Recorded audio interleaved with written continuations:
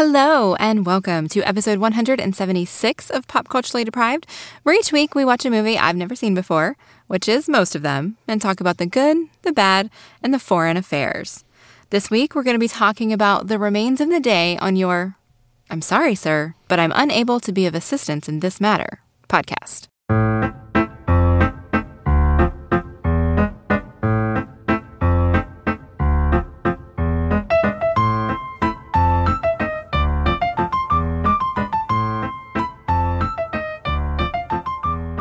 I'm Mandy Kay, and you can find me on Twitter at Mandy Kay. And I'm Matthew Vose. You can find me on Twitter at Matthew Vose. British Month. We're continuing British Month. So we did Shaun of the Dead last week.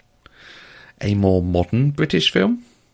Yes, vastly different from this one. Now we're watching a Merchant Ivory production.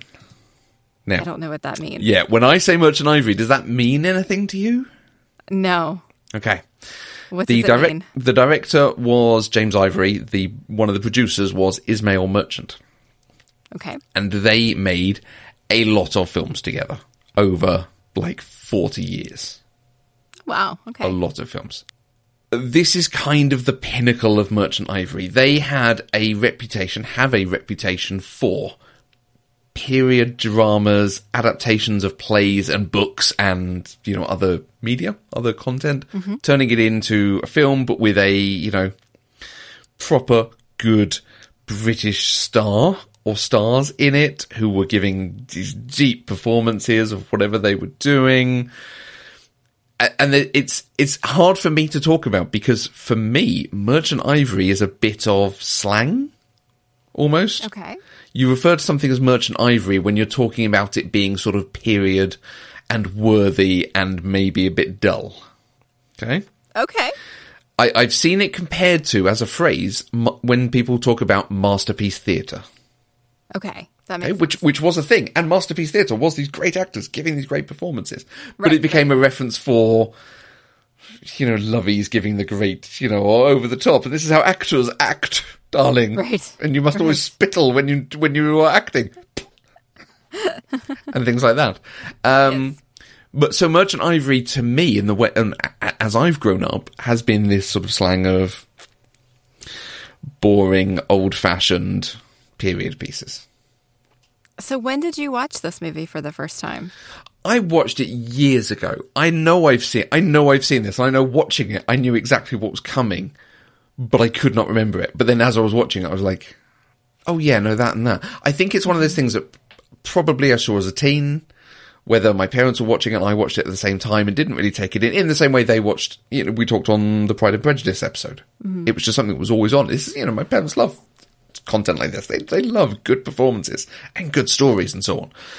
So I probably didn't take it in and quite grasp what was going on because there's a lot of nuance and, part of this story, as we'll talk about, is what's not said, which teenage Matthew liked Star Wars and Star Trek and Right. quite on the nose in the media.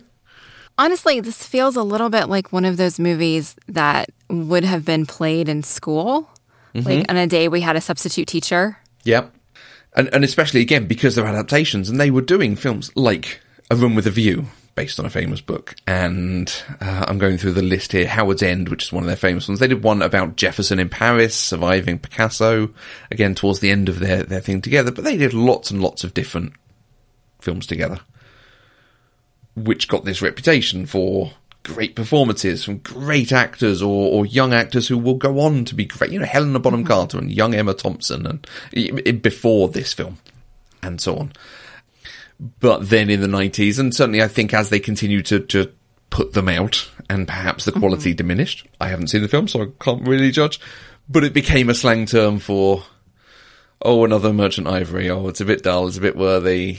And very long. And at the same time, films like Four Weddings and a Funeral, Trainspotting, Lock, Stock and Two Smoking Barrels, Shallow Grave. British cinema is becoming something a bit different, becoming a bit more accessible, maybe, than let's talk about class and stiff upper lip and so on. Yes. Okay. Although I imagine if this movie came out now, it would do quite well thanks to Downton Abbey. Well, I mean, there's an argument, and maybe we should talk about this here, that Downton Abbey is ripping this off in some fairly large ways. Yes, they were. I mean, Downton Abbey put more story into it. But it was a TV show. Because it was a TV show and they had more space for it. But yes. I mean, I think even in my thoughts doc, I said, I'm really glad Downton Abbey taught me what an underbutler and a footman is, right? Because they weren't things that I would have been familiar with. No. Like the whole understanding kind of how the staff of a great house like that works. And how they're expected to act. Because I imagine it might have been quite, and maybe in watching Downton it was quite a shock. Like, they just can't talk back. They just have to do what's said. And there is this absolutely strict class structure and power differential going on. And this film brings it out even more than that. It does. And it was also interesting to get it from the point of view of the butler. Mm-hmm. Right? So this would be like watching Downton Abbey from Mr. Carson's perspective. Yeah. Because Mr. Stevens and Mr. Carson are virtually the same character. They are very, very similar. Yes. I feel like Carson had more humour, but again, TV show, you have to sprinkle in things to make a character more likeable. 2 hours in a film, you get a lot of time with one character. Right. Well, we didn't get a lot of Mr. Stevens' personal life either. Everything that we saw was him on the job, duty first. Yep. I mean, he even opted to continue serving when his father died, right? Like, and so with Carson, we got a lot more of that personal. We saw his relationship with Mrs. Hughes develop. We saw his relationship with Thomas, like rise and fall and rise and fall over and over again. But that's because it was TV. Yeah. And to be fair, you know, we're talking about these two properties that are the two properties I know quite well, this and Downton. British TV and movies have done this story umpteen times about the class differential, and they've done it in comedy, they've done it in drama, they've done it in all sorts of different ways. Just, you know, there are a few that rise to the top, and they're the ones that are easy to reference. Should we get into it? I think we've already started. Now, I've read your brief synopsis, so I'm going to let you say it, but preface it with, you're not funny. Oh, I think I'm insanely Hey, Mandy, funny. what's this film about? A British butler spends his life having no opinions of his own. Okay, we'll come back to that. Good. How come you've never watched this? I had never heard of it until last week when we were recording, and suddenly this was the movie we were doing this week. So I have to say thank you to, on Twitter, Anna_MCG and Sarah K. Given, both great friends of the show who recommended this one when we reached out for what sort of British films should we see, and they both said, yeah, this would be a good one. And it is. If we're talking, let's look at some interesting examples of British cinema. Merchant Ivory, as I say, they, and there is a list on Wikipedia. It must be 30 films, if not more, over a 40-year period. Here we go. During their time together, they made 44 films. Wow. They are an important part of British cinema, and they are regarded as the high watermark in some of them anyway. Okay. So let me ask you a question really quick before I give this history and production information that I got off of Wikipedia. Wikipedia calls it a British-American drama. Is that correct? Like, where does the American part come in? So Ismail Merchant was Indian, but born in the British Raj, so British. And I think he lived in America. I think he was the American contingent of it. And I'm now, I'm scraping my knowledge of it. Maybe I've got it the other way around. Let's have a quick look at James Ivory. No, I've got it completely the wrong way around. James Francis Ivory, born Berkeley, California. Okay. Went to the University of Oregon, but became a film director and made many, many films with his friend, Ismail Merchant, and won Academy Awards. He won BAFTAs. He won things at Cannes. Celebrated as one of the great directors for what he did. Cool. Okay. Well, The Remains of the Day is a 1993 British-American drama adapted from the 1989 novel of the same name by Kazuo Ishiguro. I think I pronounced that right. I practiced. No, you're right. You are absolutely right. I got it wrong. I even tried. I practiced on this one and I still got it wrong. You were very good. Don't patronize me. All right. Directed by James Ivory, it stars Anthony Hopkins and Emma Thompson, with James Fox, Christopher Reeve, and Hugh Grant in supporting roles. The film was nominated for 8 Academy Awards, but won none of them. Anthony Hopkins did win Best Actor in the British Academy Film Awards, and it is number 64 on the British Film Institute's top 100 British films. I mean, it had the misfortune to come out the same year as Schindler's List. Oh. Which swept the board for some of the big performances. Obviously, Best Picture, Best Director. But it also came out the same year as Philadelphia. So Tom Hanks wins for Best Actor. The Piano, so Holly Hunter wins. Emma Thompson was nominated for Best Actress and Best Supporting Actress for In the Name of the Father. Schindler's List obviously also won Best Adapted Screenplay. You know, anything it was up for, there was a very similar period piece that in Hollywood was always going to sweep the board. Right. Yeah. And an interesting, you know, 2 different takes on a similar period. Okay. Yeah. How were you able to watch this one? It's on Amazon Prime. Done. Of course it is. Awesome. I was very pleased to see that. I will say I've seen so much on Amazon Prime recently that it's just, oh, good film. Oh, another good film. Oh, another good film. Yeah. Great. I had to rent it on Amazon. Okay. So also Amazon, just different. I wonder if it's on BritBox or something. So Anthony Hopkins and Emma Thompson are the stars of the piece, although there's a number of other people in this. We've obviously covered that you don't know anything by Merchant Ivory. So what's your experience of Anthony Hopkins and Emma Thompson? Well, we have briefly talked about Anthony Hopkins before because he was in Bram Stoker's Dracula. But if you need a reminder of where I know him from, primarily Silence of the Lambs, he is Hannibal Lecter to me. Legends of the Fall and Westworld. When I think of Anthony Hopkins, those are the roles I think of. But then I was reminded that he was the dad in Meet Joe Black, which was neat. Which I've never seen. It's actually surprisingly good. Okay. Emma Thompson, I was surprised I haven't seen as many things as I thought I had. Is this the first time that we've talked about her? I think so. I think we've tangentially talked about her for Much Ado About Nothing. Because she's one of the great Beatrixes. Don't know. But yes. Which we haven't done that.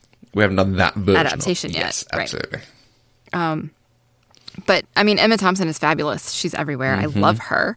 But I've really only actually seen her in Harry Potter, Love Actually, Nanny McPhee, and Stranger Than Fiction. Okay. Good films. I'm dying to see Late Night with Mindy Kaling and just haven't gotten around to it yet. Oh, that was good. That was good. It wasn't great, to be honest. Had some stuff that let it down a little, but it was good. Okay. Have you seen Brave? I did. Yes, she was the voice of the mom, wasn't she? That's right. Okay. Shame. I love Brave. I would talk about Brave very happily. I was disappointed by Brave. Okay. Good. Dear listener, if you could have just seen the look Matthew gave me. Good. Okay, moving on. Let's talk about Anthony Hopkins later, but Anthony Hopkins is wonderful in this. I mean, you saying, yes, he is very famous for Silence of the Lambs. That is the thing. And he then moves to the States and gets this American accent and so on. He's outstanding in this part. He is, absolutely. This is the role he was born to play, frankly. But sadly, he very rarely does this thing. Anyway, right. Similar material now. Obviously, you haven't seen anything. Downton Abbey. Downton Abbey, we've touched on. There's an American film called The Butler. Have you seen The Butler? I have not seen it. Okay. It's not quite the same thing, but I will give it a shout out. Forrest Whitaker plays, and it's based on a real person, a man who was a butler at the White House from Eisenhower through to Reagan. Sorry, I got distracted looking it up because I remembered thinking, didn't Danny Strong write that? And he did. Okay. So this chap is a butler from the Eisenhower administration through to Reagan. Okay. And it's about what he, all the change to America that he saw over that time, both from a personal perspective, from a political perspective, the civil rights movement, and so on. Very good in a sort of, all-encompassing history of America, certainly during that time. Right. Very analogous to this. Well, that's the thing. I'm not sure that it is, because thinking about that, it's like, it's really interesting to see him interacting with these different presidents and state things that go on, and one of his sons joins the Black Panther Party, and he ends up going to Selma, or something happens. The Selma's involved in there, the whole Selma march across the bridge and so on. And then he resigns under Reagan, but it's less personal than this. This has a lot more, although yes, we're seeing the international politics going on, a lot of it is about it affecting this house. Right. Rather than a bigger picture. But it did come to mind. I want to give a shout out. Thoroughly enjoyed it. Cool. Okay, so did you enjoy The Remains of the Day? Mandy, did you enjoy Remains of the Day? I did, until the ending. Because you never wanted it to end. I got extraordinarily angry at the ending, and I feel like that was the biggest waste of 2 hours of my life. Okay, why? Why? What? Why? What? There's no story here.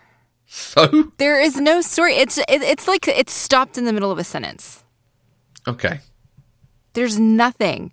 There's no motivation for anything. There's no climax. There's no nothing. It's just, we're going to take a quick snapshot into the life of this butler, and he was a butler before the movie, and he's still a butler after the movie, and nothing has changed. Nothing. Okay. There's no reason for me to watch this movie. Zero. Okay. Like, I am extraordinarily angry about this movie. Right. Except everything's changed. For him, it hasn't. Everything's changed. He grew up, he wanted to be, here's this whole thing of you want to do the best for your employer, and you want him to be a man of great stature, and your senior in every way, this kind of thing. And he grew up wanting that to happen and believing that was happening. And then we jump basically 20 years later. We go from the late 30s to the late 50s. Mm-hmm. And everything's different. The world is utterly, utterly different. Because it's been through the World War and it has understood what happened in the Holocaust and what happened in defeating Germany and so on. His employer, it's so interesting, the whole thing that he said he was gullible and that he believed these things, but actually perhaps he shouldn't. But his employer was a Nazi sympathizer, at best, if not a Nazi himself. So he's had to change his view on him. The class has changed because he goes to the pub and everyone's arguing and everyone's got their opinion and so on, which we saw before. Everyone just did what the upper class, the ruling class was saying, the political class were doing. But Mr. Stevens himself did not change. His opinions didn't change. Well, okay, we don't actually know what any of his opinions were because he did not have any agency in this movie. Okay. Or I guess he did. His lack of agency was his agency because he chose that. And he was very into being the proper butler. Mm-hmm. But his opinions on Lord Darlington didn't actually change. Yes, he was ashamed because he lied about it for so long.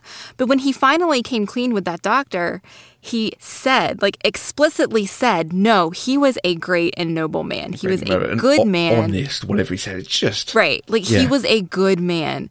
So his opinions didn't actually change there. The way he treated him never changed. He treated his new employer, John Lewis, exactly the same as he treated Lord Darlington. Nothing changed for him. Nope. For him, even though it was the 50s, the world inside that estate was stuck in the 30s. Mm-hmm. But it wasn't. Okay, so his new master, Lord. The new estate owner. There we go. Okay. Well, crikey. He is a different person, a different man with a different take, and so on. But Stevens, as emblematic of his stature and his generation and various things, you're absolutely right, has not changed and cannot cope with these changes, and is an outgoing thing, a thing that is disappearing compared to the new state of the world, and we are seeing that through his eyes. And I wish I had time, I wish I had thought to read the book, because it is so different to the book in some ways, but so alike it. The book is first person. He's an unreliable narrator because he won't even tell you what he's thinking in the book. In the same way in the film, we don't know what he will not say the thing. You're just having to pick up on these clues, and in the book, that's happening, this kind of thing. But obviously, in a book, it's a little bit easier to do things in that way than it is in film. Mm-hmm. So I love that he doesn't seem to have changed, but you're absolutely right. He's embarrassed by what happened, and he's still trying to make believe that it was actually all good and okay, but clearly it wasn't. Clearly he is a person diminishing.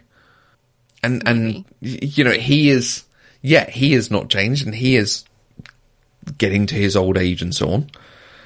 But we are seeing the country changing and the world changing, and we are seeing different viewpoints coming and doing these things. We are seeing that even Emma Thompson's character has some of these slightly different viewpoints, again, perhaps because of a generational difference, because, and very clearly there is something like 20 years between them.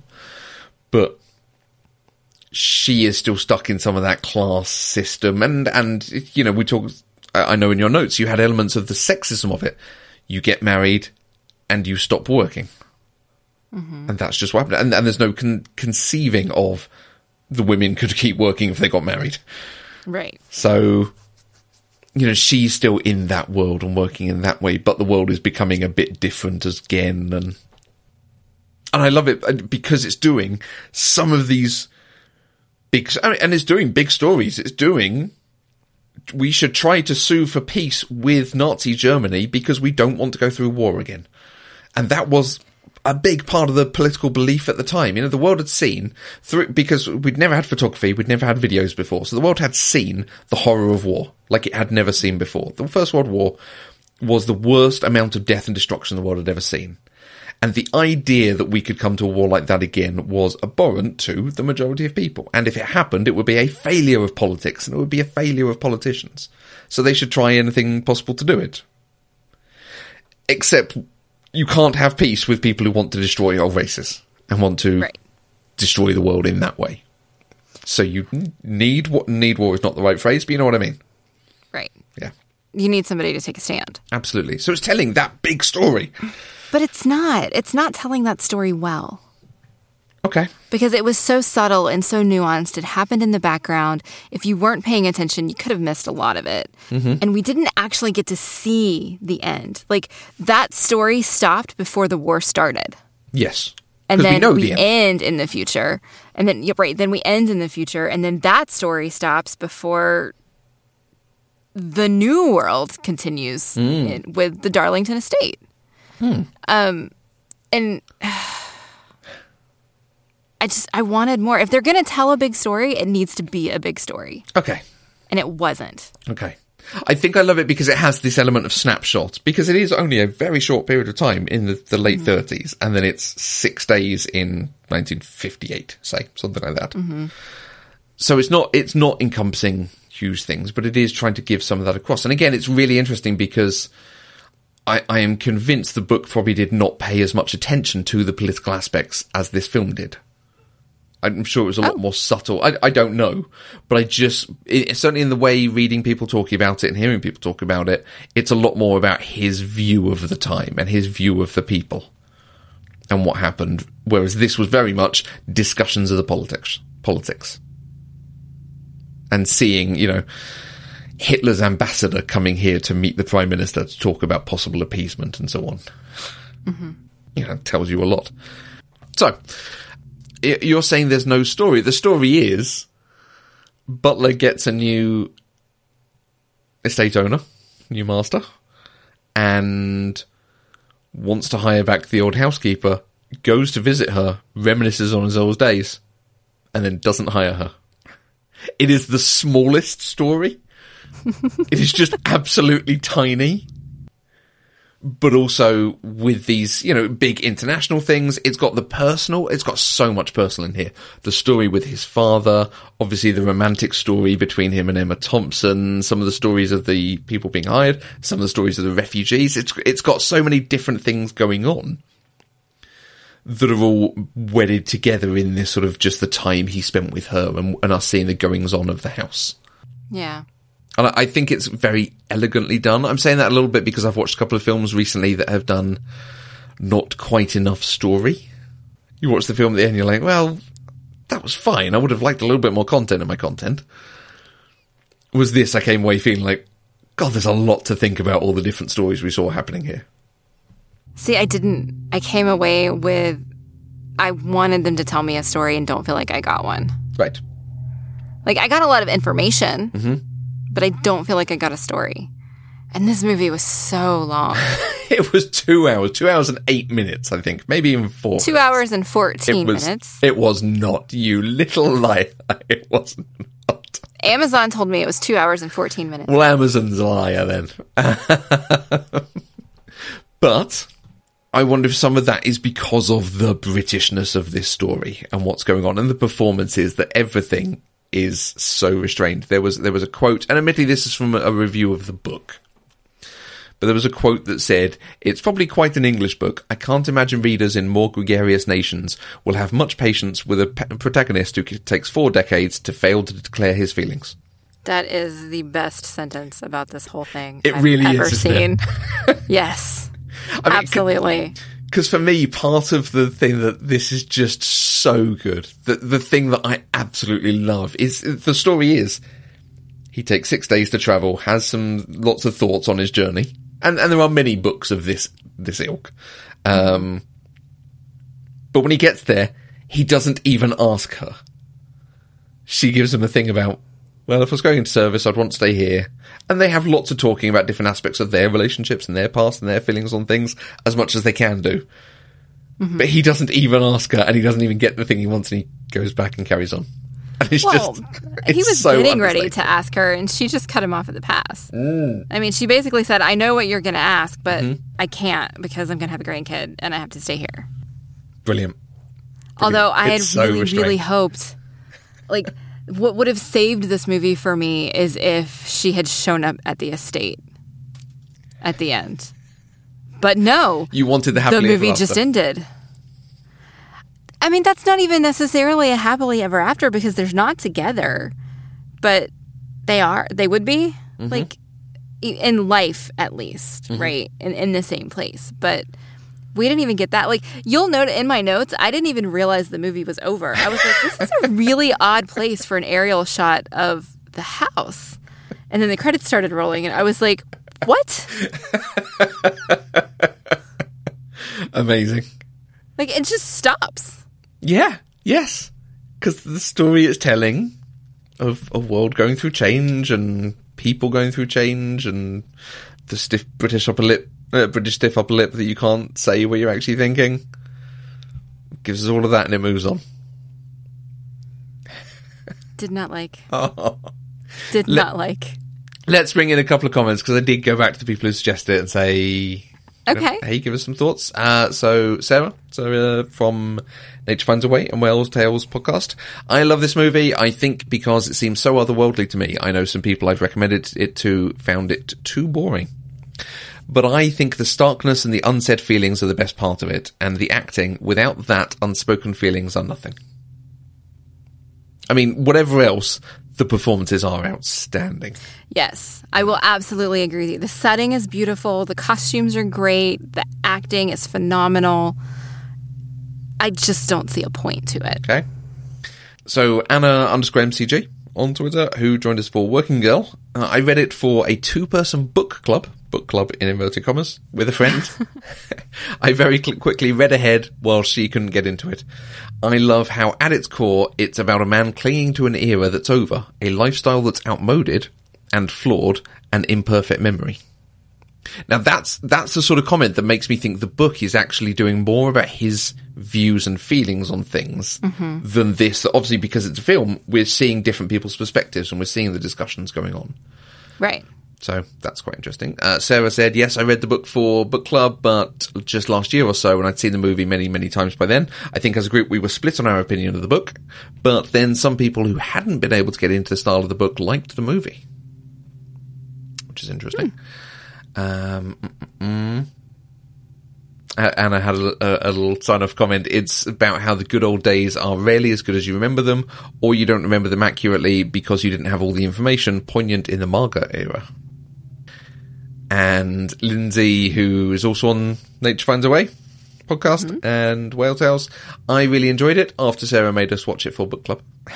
but I've always been a fan of British movies TV like this, and also Emma Thompson is the best ever. So maybe I'm biased. I mean, Emma Thompson has a lot of credit, so her in a film will always help. Okay, so if I rewatched it, I'd probably like it because I'm not expecting a story anymore. Okay. Does that make sense? Like, if I go to it just trying to have a British experience on film, I'd probably be okay. But when I go to movies, I go for story, and I was expecting a story, and I didn't get a story. Okay. So it was the ending. It was the fact that at the resolution you went, wait, there's no more here? Yeah. There needs to be an Act 3 somewhere. But at what point did you start thinking the story is going in a weird direction? Or were you just expecting a thing at the end where she comes running across the fields, he goes running across the fields and screams, "I love you," and they have hearts flying out? No, that's not what I was expecting, but I was expecting something. Okay. I expected her to show up, to have decided. I mean, she'd already left her husband twice. Right? So, I want that story for one. But they had set it up for her to not stay there. And I felt like the grandchild was flimsy at best, the way they wrote it in. And so I expected her to, especially since she said she offered up the information, "I've been thinking about going back into service." So it makes sense to end this story with her back at the house. Whether they are romantically involved or not is not the point. Right. And I wasn't expecting that kind of happily ever after. I mean, they're not Carson and Mrs. Hughes.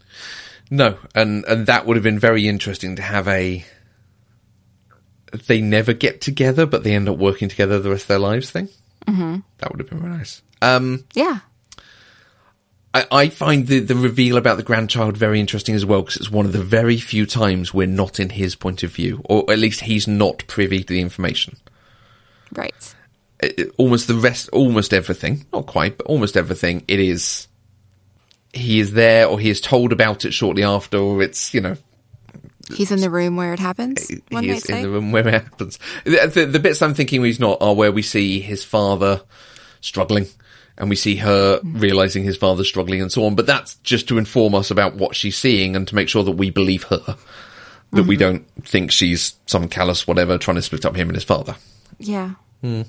I do love the story with the father. I think that's so... I mean, that's heartbreaking, and the way he carries on, and the fact that the Lord of that point... I wasn't invested in it at all. Oh, really? And for it to end with his father telling him that I fell out of in love with your mother because she was running around. Like, why? What's the point? What does that do for anybody? Deathbed it doesn't give... Confessionals. It was pointless. It took up 2 of those minutes that could have gone away. And it's clearly part of the thing that this is part of the unspokenness of everything. The fact that people aren't saying what they're thinking. On his deathbed, this is the thing his father decides needs to be said. Of all the things he has never said in his life, and he only has a few more minutes to say, that's the thing he feels the need to confess. Not, "I love you and I'm proud of the service you do." Right. He's confessing his story. Right. Yeah. It's so repressed and it's so restrained. And I think it's great because I can see part of Britishness in it. I am, I'm not quite this. I'm a lot more gregarious than this, I like to think. But there is still some of this, you don't say things to people and you do apologise when someone bumps into you, this kind of thing. So, love it. It's great. It's great. And I do... I mean, part of it is it Peter Vaughan playing his father? Peter Vaughan is another one who crops up every so often in the thing. You're like, oh, Peter Vaughan's here. This is going to be good. Master Aemon from Game of Thrones. There were a few Game of Thrones people in this. The only one I caught was Lena Headey. Absolutely. Lena Headey, yes. Little Lena Headey. Baby Lena. Who was the other one? Was it Geoffrey Wren? Yeah, Geoffrey Wren was Jon Royce. This doesn't mean anything to me. Who was apparently in 13 episodes. Oh, is a bannerman of House Arryn and House Stark. So one of the Northerners.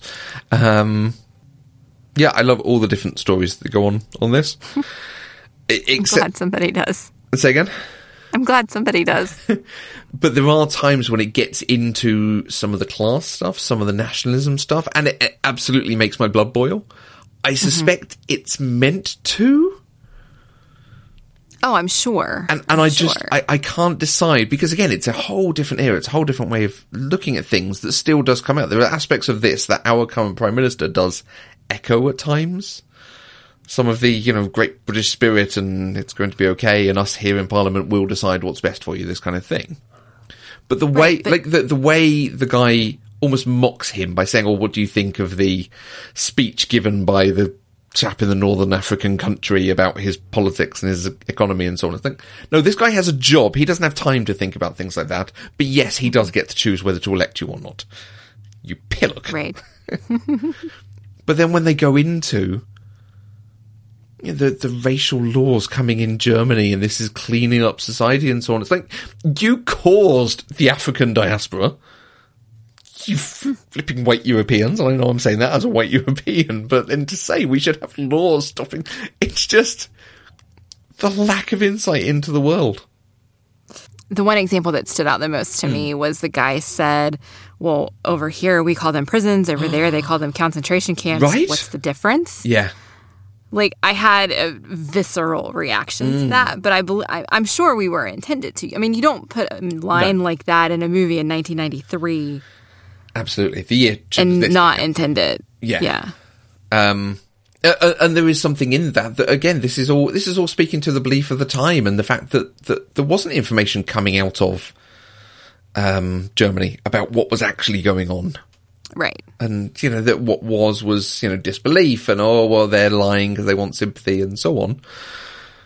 Because back then we didn't have drones to take footage of people being carted onto trains. And sadly now we do, and we're finding out it's happening again. So, what a world. This is why it just makes your blood boil. It's like no, absolutely. Yeah. But it's good. I think we always say, if it provokes a reaction, it's doing something well. Yeah. Although if it provokes a reaction of being annoyed at the ending of the film, perhaps not doing quite as well as it should. I would agree with you on that one. Yeah. Which is a shame. I mean, is this something we should have warned you about? But I couldn't remember that there wasn't...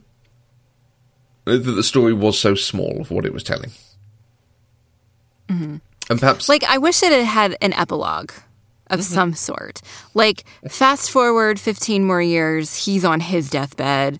We see he's writing about his regrets or that he doesn't have regrets or something. Mm-hmm.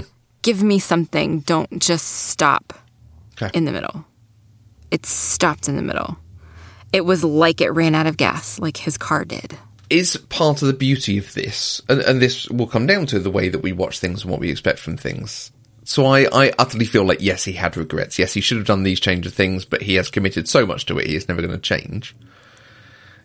You're looking to be told that. I'm reading it into things like just the lingering holding of the hand at the very end, and she's sobbing, so we know what she thinks, and he is looking at her and raising his hat. He's still trying to be as respectful as possible, but he can't turn away.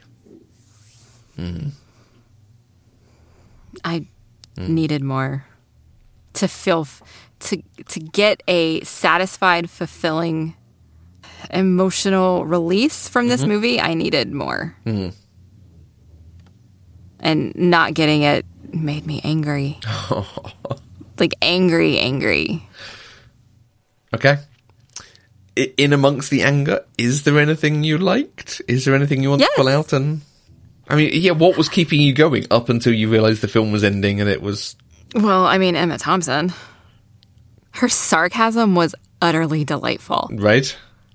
Utterly delightful. That whole scene where she's being sarcastic with Mr. Stevens because he's questioning her ability, it's amazing. Absolutely amazing. Why didn't Hugh Grant get more roles like this?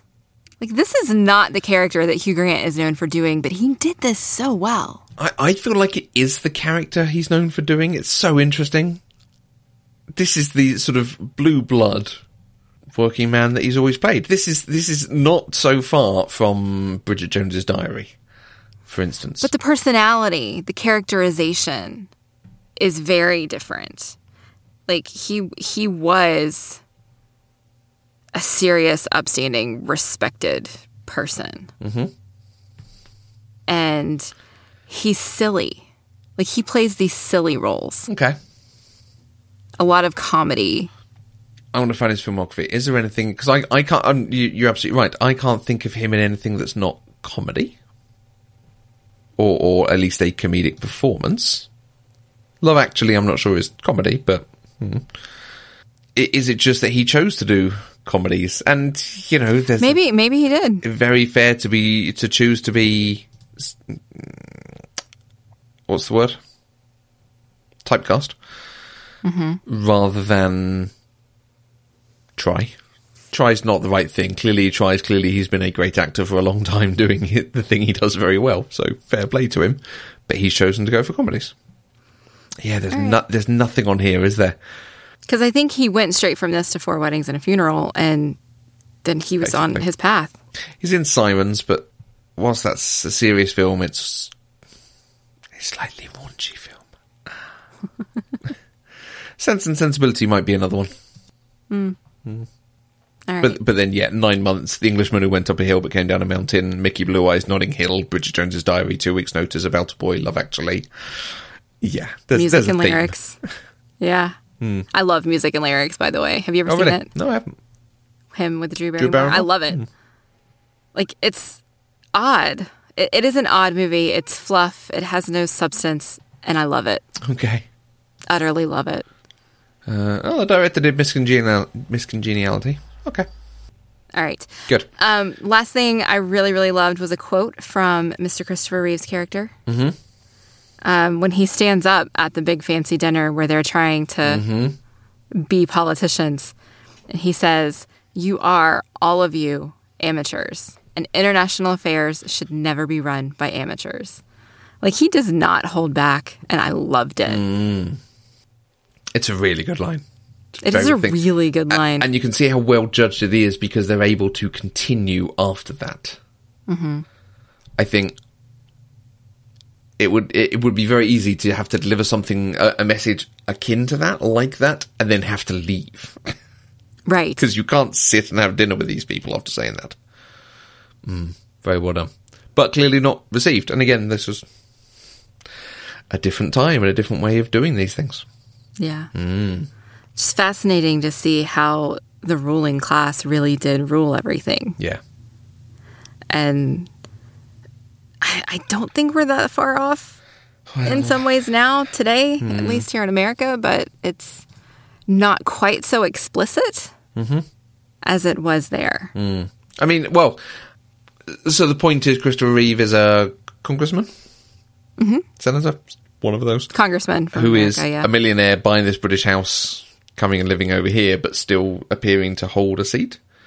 I mean, this is the thing of the very rich are the ones who go into politics because they have the time to think about it and do it and so on. And I feel like American politics is, you're right, getting there when you have things like people like AOC coming up who are getting themselves to it, not because they've got the backing to be able to study law and then go into politics. Right. Which is the standard entry, this kind of thing. What about you? I mean, clearly you loved the entire movie. Yeah, it's a great film. Stood out. Thoroughly recommend it to everyone. I love that it's so restrained. I don't think a modern version, a modern film like this, whether it's this film or another, would have been able to hold back as much of this film. And I think that ending is part of the point of it. Of like, just, okay, wow, he never gets to Oscar. You're right, she knows it's coming. He's almost there to Oscar. But he doesn't actually get to. And yeah. I think what you're saying is it's so restrained. I think that's what I don't like about it. I think. Just the idea that, I mean, we don't actually know what he thinks about any of it. No, we're having to read it from the bits that we see in places. He sees her crying because he's kind of rejected her. And all he can bring up is something about the house in a sort of, undertone of, you need to carry on with your job. Right. Just, oh, wow. Yeah. Yeah. But we see that he's rattled because he dropped the wine. That's, When he does go to see her, there's a moment where they're walking along. And part of this is, it's Emma Thompson's delivery. Part of it is the line. Part of it is the sort of restrained British stiff upper lip thing.